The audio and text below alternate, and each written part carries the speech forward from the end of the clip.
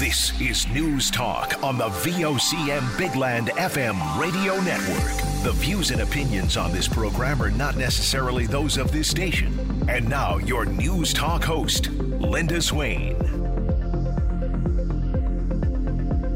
Everyone, I trust you're having a great afternoon. Well, as we know, school is not that far away. Another school year. The summer is winding down.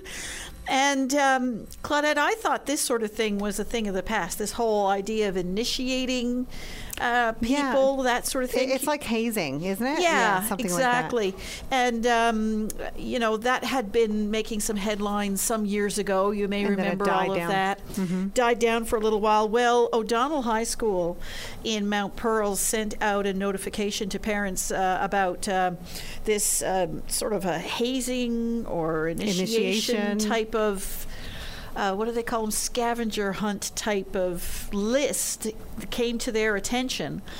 And they were so concerned about it, they decided to send notification out to parents of students who, especially those who are entering grade 10 this year, because those seem to be the ones that are being targeted. And I got a copy of the letter that was sent out to parents today. O'Donnell High, very concerned about this. We're reaching out in advance of the upcoming school year as school staff have become aware of concerning activities taking place among our student body today. The administration has received information that a group of senior students have crafted a list of tasks designed to initiate some of our new students, our grade 10 students in particular. These activities are believed to be starting today. They may continue beyond that point. Please be aware that these tasks encourage participants to, in some cases, commit acts of vandalism, harassment, exploitation, abuse, or other activities deemed to be criminal, sexist, racist in nature, or could have health-related consequences. I have a list of the list. And it is, well, first of all, your first thoughts are, it's stupid. Yeah.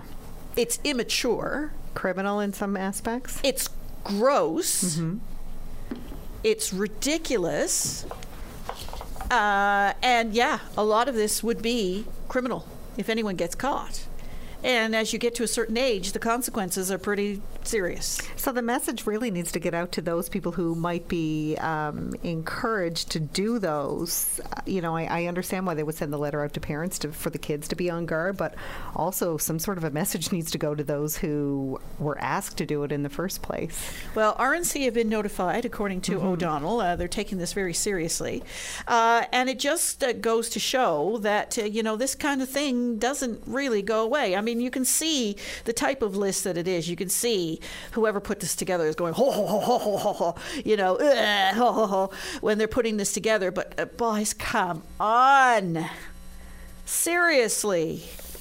Really? I very much doubt that any grade 10 would be involved in any of this kind of nonsense. But who knows? Anyway, it says, while we may be on summer holidays, the safety of our students and our community is our priority at all times.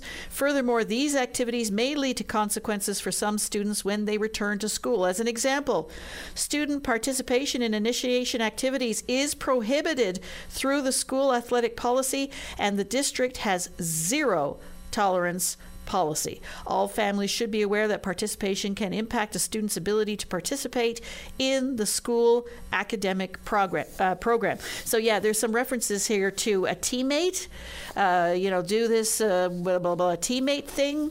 So it may be related to a particular sport. I don't know. But if you are aware of this list, if you know of anybody who is participating in this kind of list, the RNC might be interested in talking to you, and so would O'Donnell High, and they're encouraging students just to ignore this and be aware that they have a zero tolerance policy. There could be consequences when students go back to school if they're caught doing this kind of thing. So that's just something to be aware of. We have a couple of calls coming coming in, and we'll be happy to take those calls after the break, if at all necessary. What we will do right now is we will take a short break, and when we come back, if those aren't... hang on now. Somebody wants to talk. All right. We'll go straight to the call then. Hello, caller. Hello. Hi, how are you? Not bad. That's good. What's on your mind?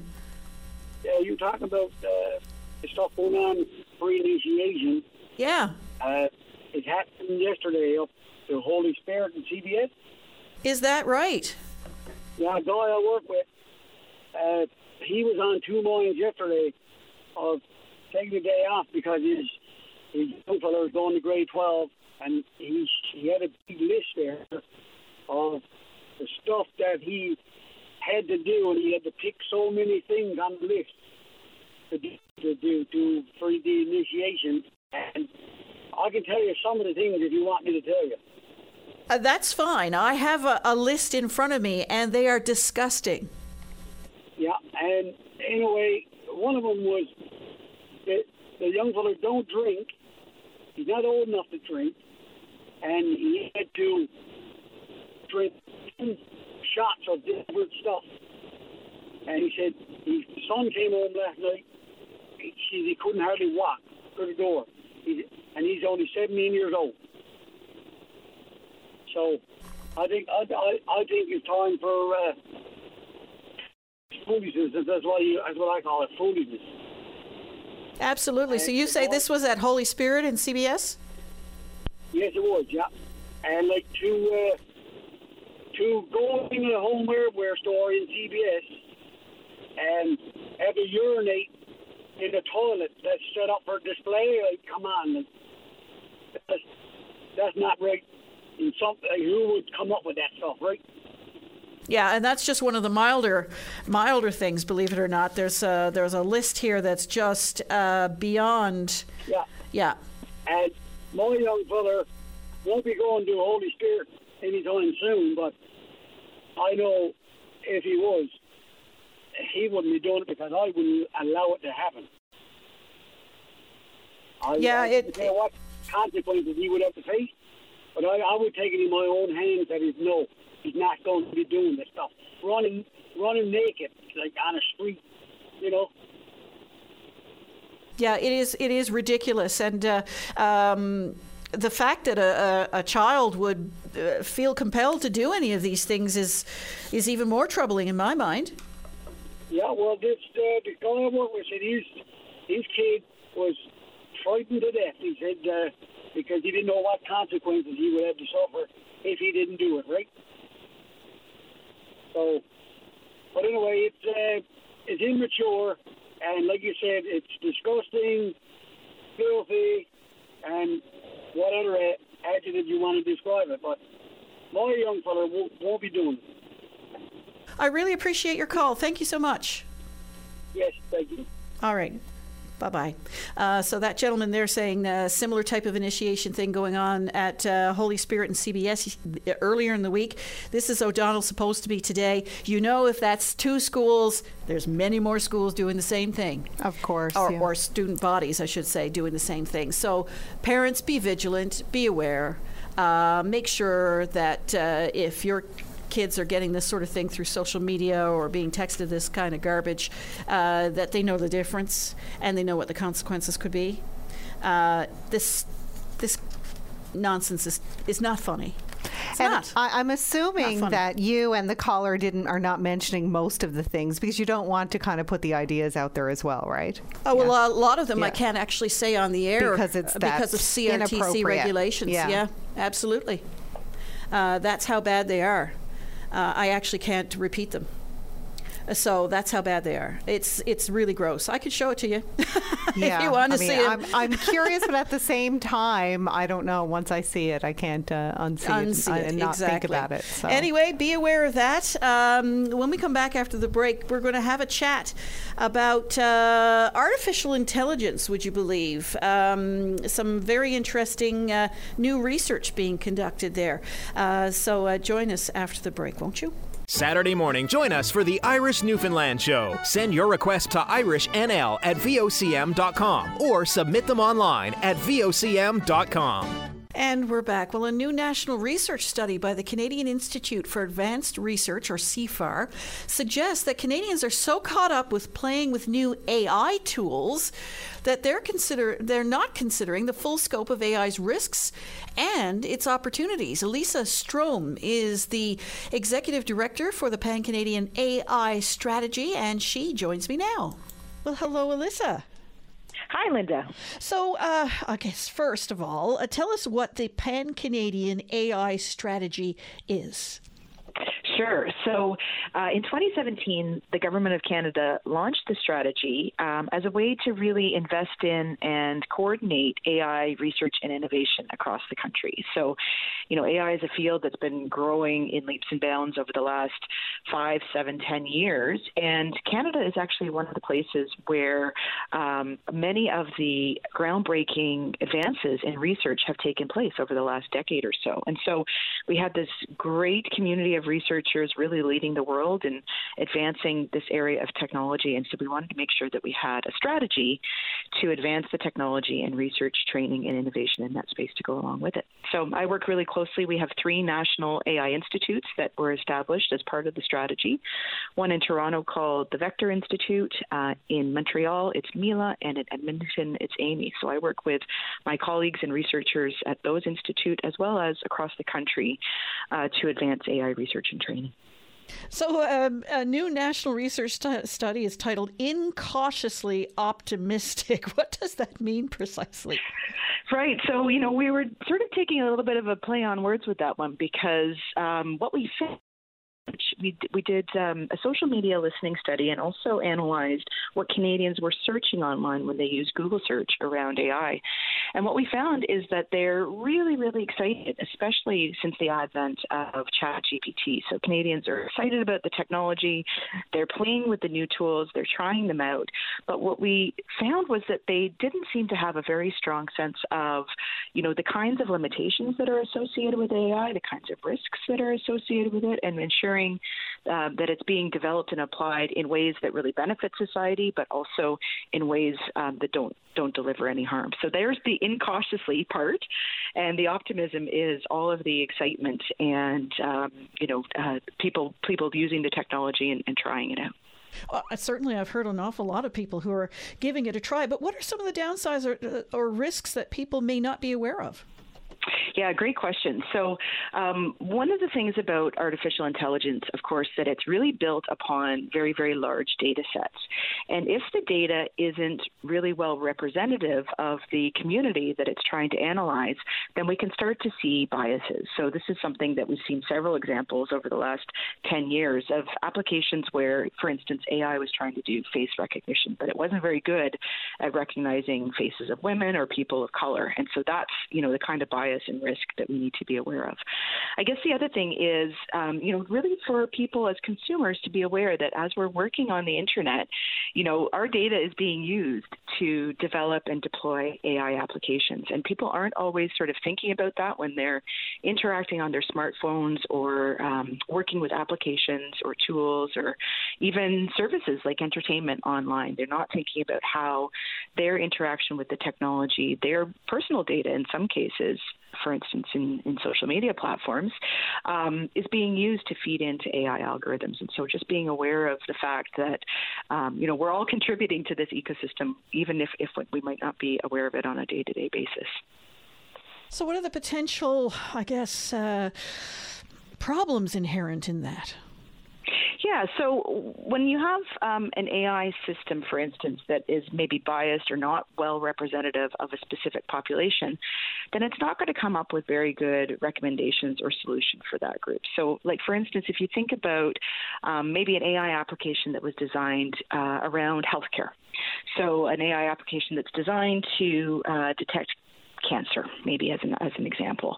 What you might find if you don't have enough people of a specific ethnicity or age group or gender, then it's not going to be able to make really valid predictions against that group. So that's something that we have to be aware of, and it's something certainly that developers are aware of and researchers are aware of, and we're working hard to make sure. But I gave you a really sort of serious, important example, but it's happening in all kinds of other areas as well, too, if you think about the kinds of predictions that you get, for instance, if you're shopping online, right? So maybe you're not going to get the best recommendations for somebody in your region based on weather, based on what stores are even available, if the algorithm, it hasn't been trained on data that includes people like you. So, so I guess it's the majority rules. Is that basically what you're saying? That's it, right, exactly. But what we're, that's just sort of one of the risks that people need to be aware of, that there are limitations, that it's not perfect. It's not even any kind of magical tool, right? That it's a software approach to analyzing large amounts of data and making recommendations and suggestions. And just always to be aware that when those recommendations come out of an AI system, that we need to take them with a bit of grain of salt, right? Like we need to always put a little bit of thought and critical analysis behind them. And we see that with ChatGPT as well, too, right? So people are using that system to, rate reviews or to generate new bodies of work or new knowledge or to ask questions. But you always have to take the information that's coming out of these systems and really put your own mind to it. Is this something that makes sense? Does this match with my own understanding of the topic in the world? And so that's part of that incautiously optimistic piece too, is just encouraging people to provide or apply a critical lens to whenever they're interacting with AI systems. That's why we launched the course, by the way, Linda, is that we wanted to provide a training opportunity for all Canadians to learn a little bit more about both the limitations but also the opportunities of AI and to have a better basic understanding of how it works. So it's available now on our website. It's cfar.ca/destinationai or cifar.ca/destinationai. And it's a course that you take at your own pace. It takes 4 or 5 hours to do, but it will teach you all of the ins and outs of AI, some basic understanding of actually how the technology works, those risks that we've been talking about, but also the opportunities. And that's why I'm in the field and I'm optimistic and excited about the field, because actually the opportunities are really significant for AI to really benefit society, but we have to make sure that we're directing it in that direction. You mentioned the critical analysis, and we're at a stage now in our lives where most of the information that we consume comes through the internet, and sometimes you know the source, sometimes you're not sure of the source. And how much more difficult is it going to be to have that critical analysis as more and more of the information that we consume is going to be created through this means? Yeah, absolutely. I think that's one of the biggest risks, right, is us as consumers and receptors of information not knowing what and where to trust, right? And so I always encourage people to make sure that they understand the source of the information, that is coming from a credible source. When people are, for instance, even sharing information online, one of the rules of thumb that we try to encourage people to do is to sort of stop and think before they share and send. Before you share something, ask yourself, do I trust this source? Do I believe this information? Is this a credible piece of information that I'm sharing? So that's something that you should consider as you're sharing information online and as you're receiving information online as well, too. That's easy to say, but a lot of people just want to, it's confirmation bias, I think is the term. I feel this way about these things, and this is saying exactly how I feel, so therefore it must be true. It must be true, yeah. And I guess that's why, we really need to have more conversations in the public sphere about, these challenges and limitations of the technology and how they can exacerbate misinformation and disinformation as well. And so that's, again, another reason for people to take the course, honestly, by being interested in the topic and learning more about it, you're better equipped to participate in the conversation online about what these challenges are and be part of the solution and raising awareness about the challenges as well, too. It's a fascinating conversation. We're up to break now, but we'll continue this conversation on AI when we come back right after the break. VOCM's Sarah Strickland waiting in the wings for the 4:30 newscast. This is News Talk on VOCM. Every Saturday is perfect for a night at the cabin. The Cabin Party with Brian O'Connell. Saturday night starting at 7 p.m. on VOCM. And we're back. Well, we've been chatting with the Executive Director of the Pan-Canadian AI Strategy with the Canadian Institute for Advanced Research, or CIFAR, Alyssa Strome. And we've been chatting about some of the downfalls of AI technology. Now, there are a lot of concerns, especially in the creative community, artists, writers, performers, those kinds of things, who are really concerned about how AI is being used and how it is, whether or not it infringes copyright, that sort of thing, because it really does glean from existing content. And, if your content is copyrighted, then, what kind of laws? I mean, where are we when it comes to that whole aspect of AI? It's a great question, and certainly a big part of the conversation right now. So around copyright, there actually isn't a lot of recourse, unfortunately, right now in our copyright laws, in our information laws, that can protect artists and others from having their work embedded into these systems. So that's something to be really aware of for the users of these systems as well, too. What we are seeing in the U.S., for instance, are class action lawsuits of, groups of lawyers and, artists and creators coming together to actually take on a class action lawsuit for some of the developers of these technologies that have embedded their original copywritten works into the algorithm. So that seems to be what's available to people right now. But I will say that this policy space is really shifting right now, and there's a lot of conversation in Canada, in the U.S., in the EU around AI governance and policies and regulations about how and when and where AI can and should be used. And so I think we're at a really important time where this conversation is happening across borders. Policymakers, researchers, legal experts are coming together to actually say, what are the shared principles and values that we have around how AI can be used, and how do we, all collectively agree on, what's acceptable and move forward in a more positive way.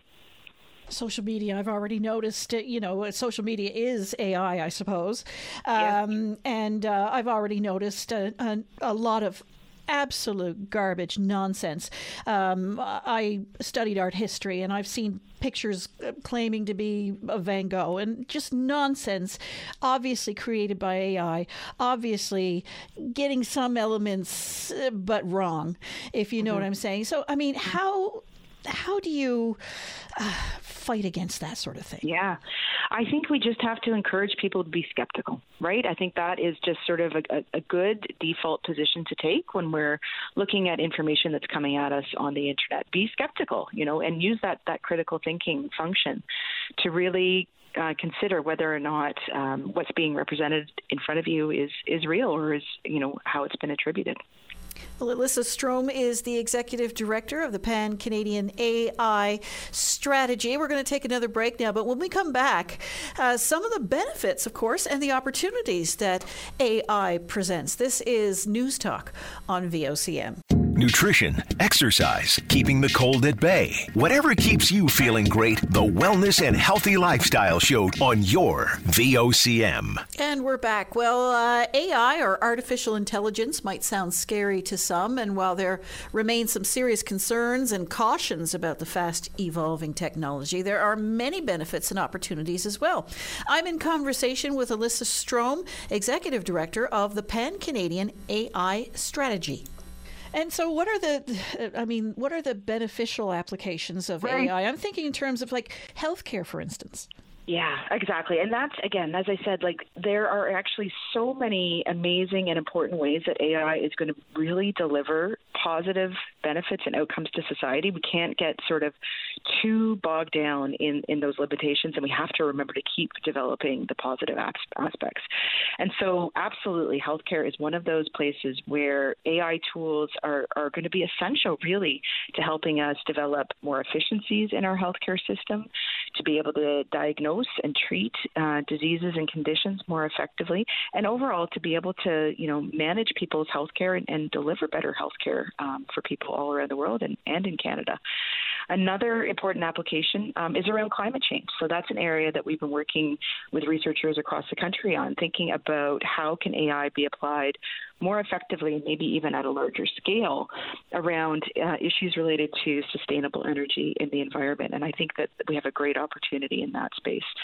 Transportation is another area. If we can optimize and find more efficiencies in our transportation of goods across the country, that's a way to reduce carbon emissions, for instance. Or think about applying transportation AI to transportation issues like around traffic and managing and understanding traffic patterns and be able to predict alternate routes and when and where construction is going to be effectively the best time to happen. So some real everyday examples and areas that also really impact individual people's lives. I think we have an opportunity to really use this technology to make improvements in how we operate in this world. And so that's the important focus that I want people not to lose sight of.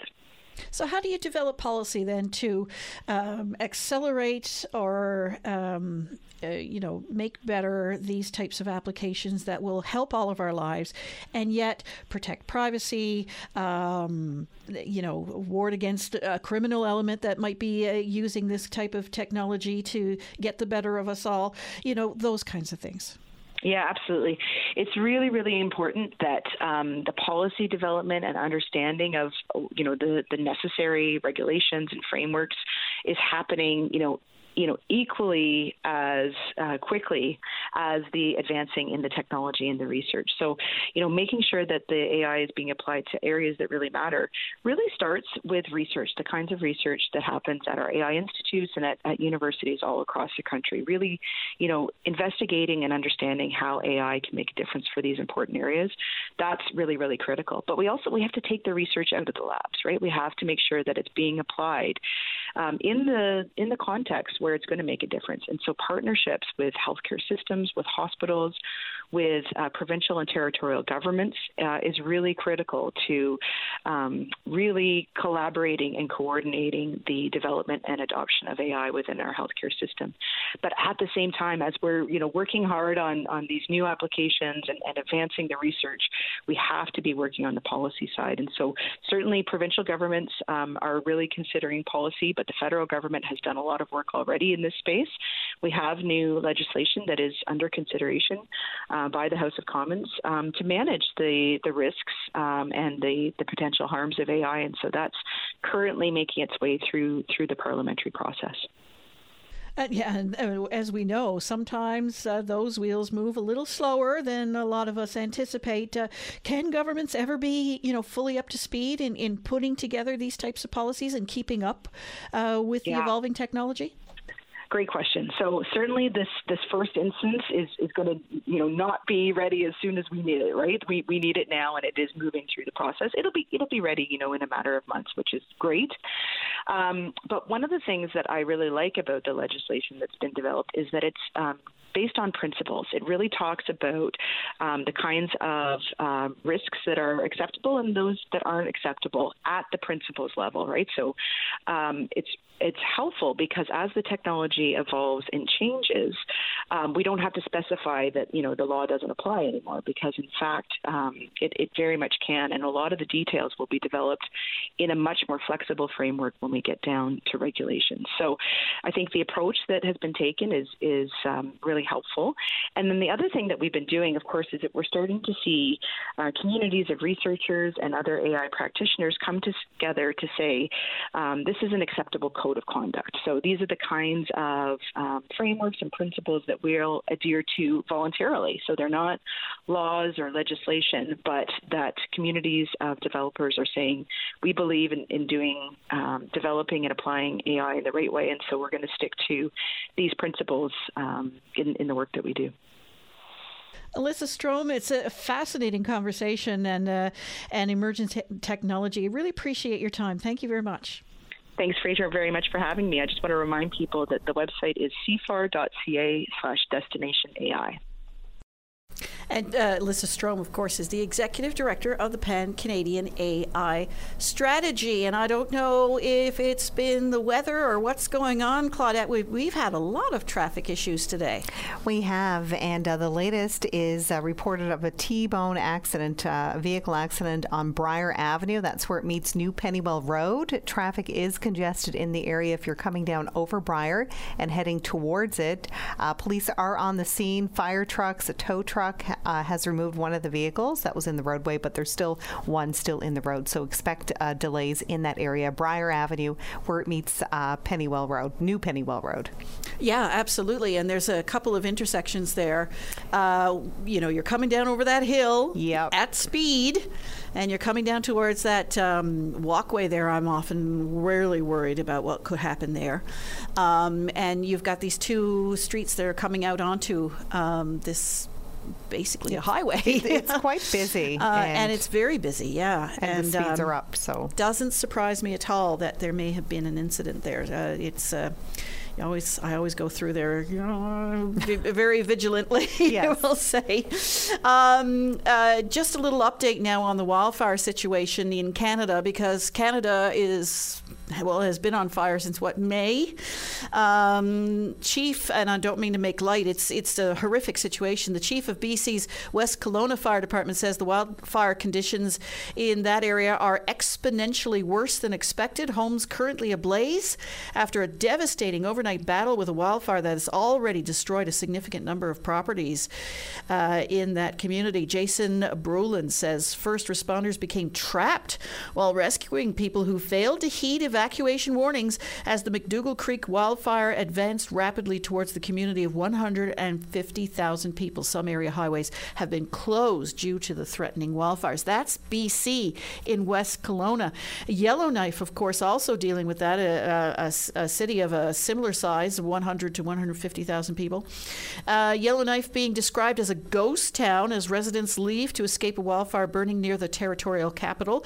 Kieran Testart has been going door to door checking on people and says the evacuation has been orderly so far. He says one grocery store and a pharmacy remain open, as well as a bar where exhausted workers have been gathering at the end of long shifts. Thousands have fled the city of 20,000 people via land and air since the evacuation order was issued earlier this week. So that's the situation in both BC and the Northwest Territories. Now, we spoke about this off the top of the show, and that is the fact that school is reopening. And we talked a little bit about this warning from O'Donnell High about this scavenger hunt, for want of a better word. Absolutely ridiculous set of things that they're asking people to do, especially new students at O'Donnell heading into grade 10, and we heard about a similar situation in Holy Spirit apparently yesterday. But there's a lot of good stuff that goes on with back to school, and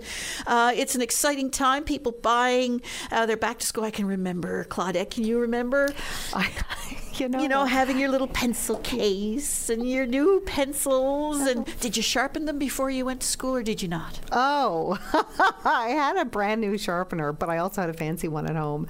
The thing that I remember the most would be the clothing, and it would be, I think it was Lady Foot Locker with one of these like cloth things that were wrapped around and formed a necklace. I remember wearing one of those and going to school with a really tight perm. So those were the days, yes. Yes, the tight perm. I remember it well. What a look that was.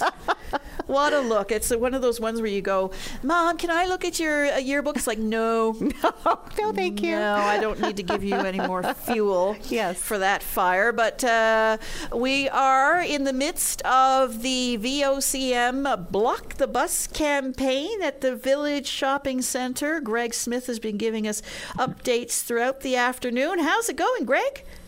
It's going quite well. I think the weather has certainly helped us today, and you're right. I mean, back to school time certainly isn't an exciting time, but as we know, with the times we're living, the cost of living going up, it's also a very stressful time for a lot of families. So we're happy to step up once again this year with the Single Parent Association to try to alleviate some of that stress as we get closer and closer to that first school bill. So what are people bringing in, generally speaking? Are they bringing in backpacks with stuff in it, backpacks, separate stuff, money? What are they doing? We're getting everything. You're right. Yeah, we've gotten backpacks with stuff in it. We've gotten loose leaves and notebooks and calculators and rulers and pencils and pens and everything else in between. And, of course, cash donations. We saw a number of groups stop by with some donations as well today, inside and outside of the Village Shopping Centre. Of course, we've been outside here with the Metro bus since about 1 o'clock alongside Topsail Road, and people have been dropping by. We've had some appearances, some special people drop by, like Buddy the Puffin Jr. And then inside, we've been doing some fun stuff, too, with music and now with some live entertainment. So we had a whole little fun family thing going on today while also trying to do some good. Absolutely. And what's the need like? It's big this year. We were talking with Daniel Seward again this afternoon, and over the last few weeks, really, of the Single Parent Association. And last year, we were very fortunate to raise enough, supplies to help fill 700 school bags to go across the province. But this year, the wait list already looking at about 1,000 school bags needed. And of course, we know that's because of the cost of living. Really, we heard from Nancy Sneddon earlier this week with Jerry Ellen Mackey on your VOCM morning. $600 on average is what it costs to send a student back to school with what they need. So that if you get a single parent family with 1, 2, or 3 kids, that's going to add up pretty quickly. So yeah, I mean, it's a really big need, and it's getting more and more every year. And obviously, it is a provincial reach. We're hosting this here in St. John's today, but this will be distributed across the province, and people are encouraged as well, if they're not in St. John's, to donate online, spanl.ca. Any items you need more than others?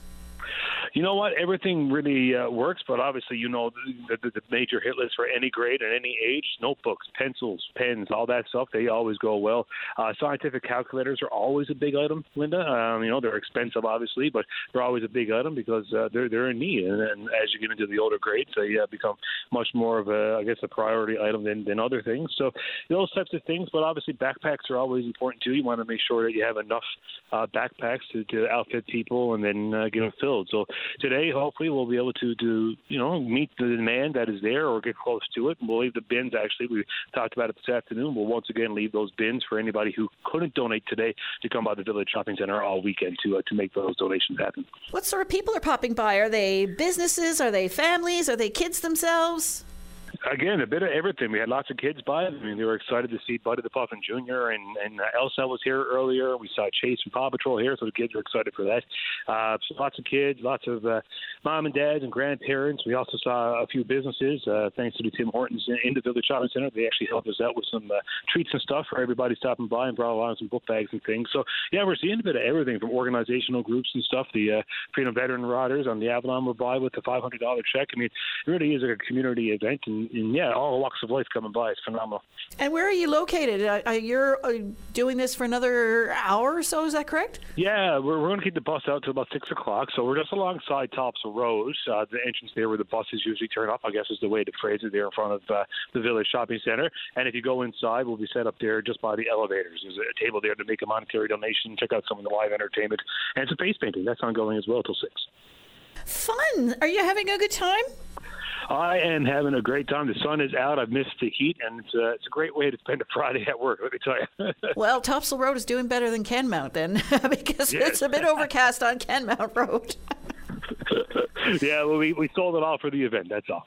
Well, listen, does this bring back memories of your school days, Greg? It does, yeah. It's funny, and it's sad to see the story there today with O'Donnell High. Obviously, that's where I kind of went to high school with. We had none of that stuff when we were growing up, so it's sad to see that stuff in the news today. But it does bring you back to the school days. You get to see the kids, and you're talking to some of the kids coming by today and ask them what grade to go into, and if they're excited to go back. And you're going to get to the phone, no, I'm not excited. No, not at all. But you get some kids that are really excited to get back and see their friends. And I got a little fella, he's only 16 months old, but I was thinking about it all afternoon. But won't be long now. I'm going to be taking him to school and getting his supplies already. So won't be long. It won't be long at all. So, yeah, it's a pretty cool event to be involved with, obviously, for that. You get to think about your own memories. And now, for me, I get to see what's ahead for me. Yeah, for sure. And I was one of those kids that dreaded the end of summer and the beginning of school. I just, I still get the same feeling now as an adult, and my school days are long past. But, that first day of school, I have to admit, I was always excited. Yeah, no, first day of school, I was never a fan of school either. And but the first day, once you get up and you get through, the morning routine for the first time, you get in there and start seeing all your friends.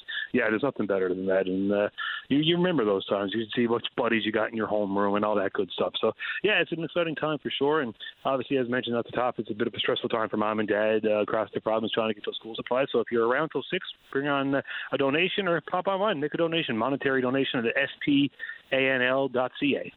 And that's at the Village Shopping Centre till 6 o'clock, and you're still accepting, as you said, donations beyond that point. But the bus is there till 6, so why don't you pop down and make a donation? Thanks so much, Greg.